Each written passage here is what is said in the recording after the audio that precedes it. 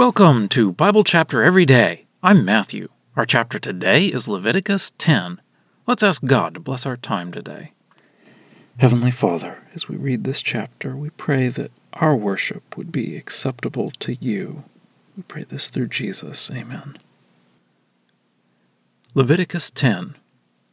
And Aaron's sons, Nadab and Abihu, each took his censer, and they put fire in them and placed incense on it.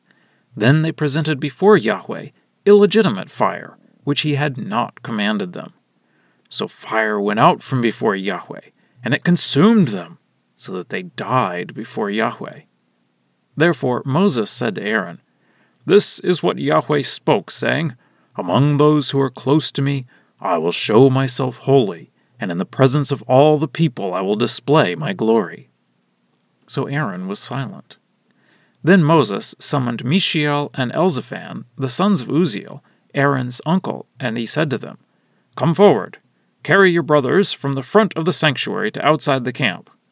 So they came forward, and they carried them outside the camp in their tunics, just as Moses had ordered.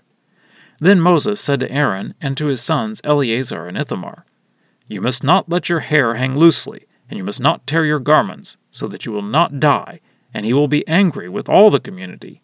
But your brothers, all the house of Israel, may weep because of the burning that Yahweh caused. But you must not go out from the entrance to the tent of assembly, lest you die, because Yahweh's anointing oil is on you." So they did according to Moses' word. Then Yahweh spoke to Aaron, saying, "You and your sons with you may not drink wine or strong drink when you come to the tent of assembly, so that you will not die. It is a lasting statute for your generations, and to distinguish between the holy and the unholy, as well as between the unclean and the clean, and to teach the Israelites all the rules that Yahweh has spoken to them through Moses." Then Moses spoke to Aaron and to his sons Eleazar and Ithamar, "As for the remaining parts, take the remainder of the grain offering from Yahweh's offerings made by fire and eat it, the unleavened bread beside the altar, because it is a most holy thing. And you shall eat it in a holy place, because it is your allotted portion, and the allotted portion of your sons from Yahweh's offerings made by fire, for so I have been commanded. And the wave offering's breast section, and the upper thigh of the contribution offering, you must eat in a clean place, you and your sons and your daughters with you, because they are given as your allotted portion, and your sons' allotted portion, from the sacrifices of the Israelites, fellowship offerings. They must bring the thigh of the contribution offering and the breast section of the wave offering, in addition to the offerings made by fire, consisting of the fat portions, to wave as a wave offering before Yahweh, and it will be for you and for your sons with you for a lasting rule, just as Yahweh had commanded." Then Moses sought all over for the goat of the sin offering, and behold, it was burned up. So he was angry with Aaron's remaining sons, Eleazar and Ithamar, saying, "Why did you not eat the sin offering on the sanctuary site? Because it is a most holy thing." And he gave it to you to remove the community's guilt, to make atonement for them before Yahweh. Look, its blood was not brought inside the sanctuary. Certainly you should have eaten it in the sanctuary, as I commanded. So Aaron said to Moses, "Look, today they presented their sin offering and their burnt offering before Yahweh, and things such as these have happened to me. And if I were to eat a sin offering today, would it have been good in Yahweh's eyes?" When Moses heard it, it was good in his eyes. Well, that's the reading. Let's dig in. Leviticus started with the instructions about sacrifices, and then we have a story section where they put that to use in the consecration of the priests. And then in chapter 9 we had some sacrifices offered for a special occasion, when God's glory would appear to the whole congregation. At the end of chapter 9, Yahweh sent fire on the altar and burned up the burnt offering in an instant, and all the people shouted and fell on their faces. Now, in chapter 10, Nadab and Abihu, two of Aaron's sons, the priest, took their censer with fire and put incense on it to offer to Yahweh. A censer is a container for fire that can be carried and can have incense placed on it. I've seen different pictures that suggest a handle on the censer or chains so it can be held from above. We aren't told the design of these censers. Anyway, Nadab and Abihu decided that the situation called for an offering of incense. However, God hadn't commanded an offering of incense. Some people have also suggested that they got the fire from an unauthorized source. However, the phrase illegitimate fire may just be referring to the fact that they were making up their own way of worshiping God, as the rest of the sentence indicates. God immediately responds by striking Nadab and Abihu with fire.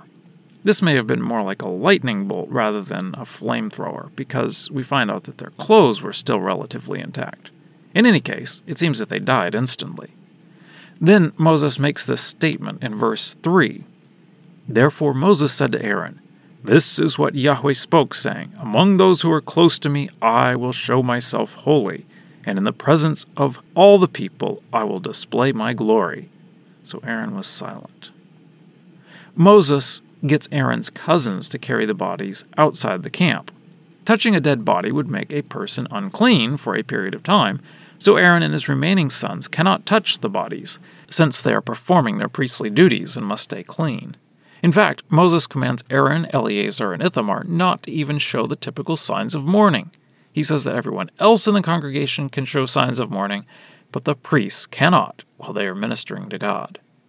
Then we get some more instructions for the priests and how they must be holy to God. They cannot drink any alcoholic beverages when they are going in to be in the tabernacle area, so they make proper judgments. Moses repeats the instructions about which parts of the sacrifices the priests can eat.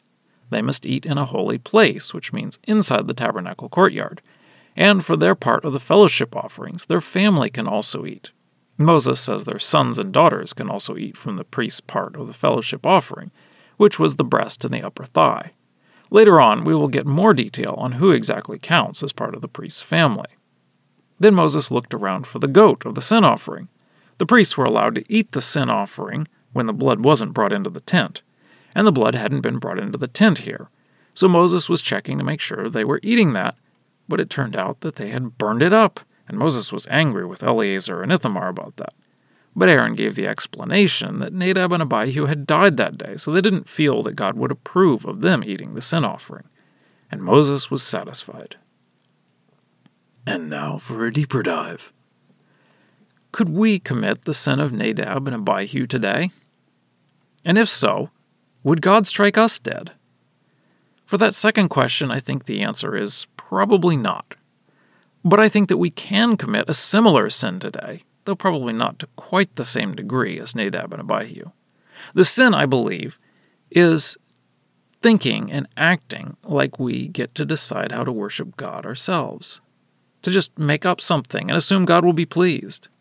Moses said that those who are closer to God have to be especially careful to keep God holy. Holy means set apart, in a special category. So we cannot treat God like just anyone. Now, we aren't left on our own to try to figure out what God wants and just walk on eggshells hoping we don't offend Him. God has given us His Word to tell us what He wants. Now, God gave some very specific instructions to the Israelites for how to worship Him, and He let them get much closer to Himself. In fact, in the context here, God had shown the Israelites His glory, and Nadab and Abihu decided to do something themselves here that God hadn't commanded. In a way, they were trying to steal the show a bit, and God showed emphatically that is wrong.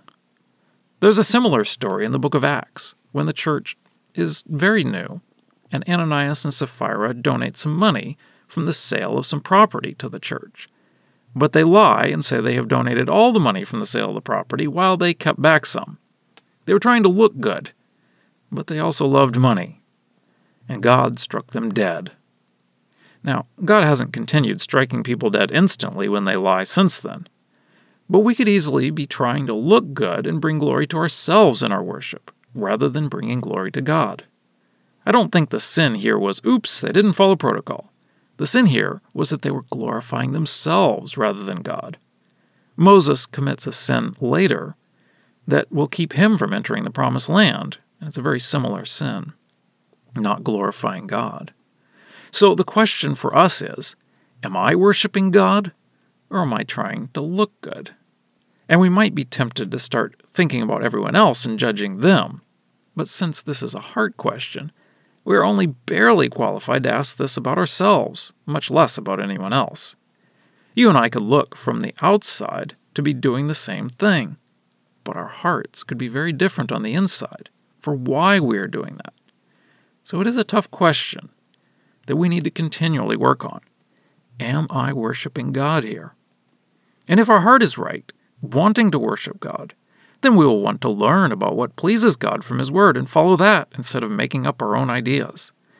Now, we might be tempted to start judging other people and what they have come up with, and it is a bit more complicated when we are worshiping God together as a church because we have to all agree on what that will look like. But if we start with our own heart, I think we will be able to work together in a way that pleases God. Scripture quotations are from the Lexham English Bible. Copyright 2012, Logos Bible Software. Lexham is a registered trademark of Logos Bible Software.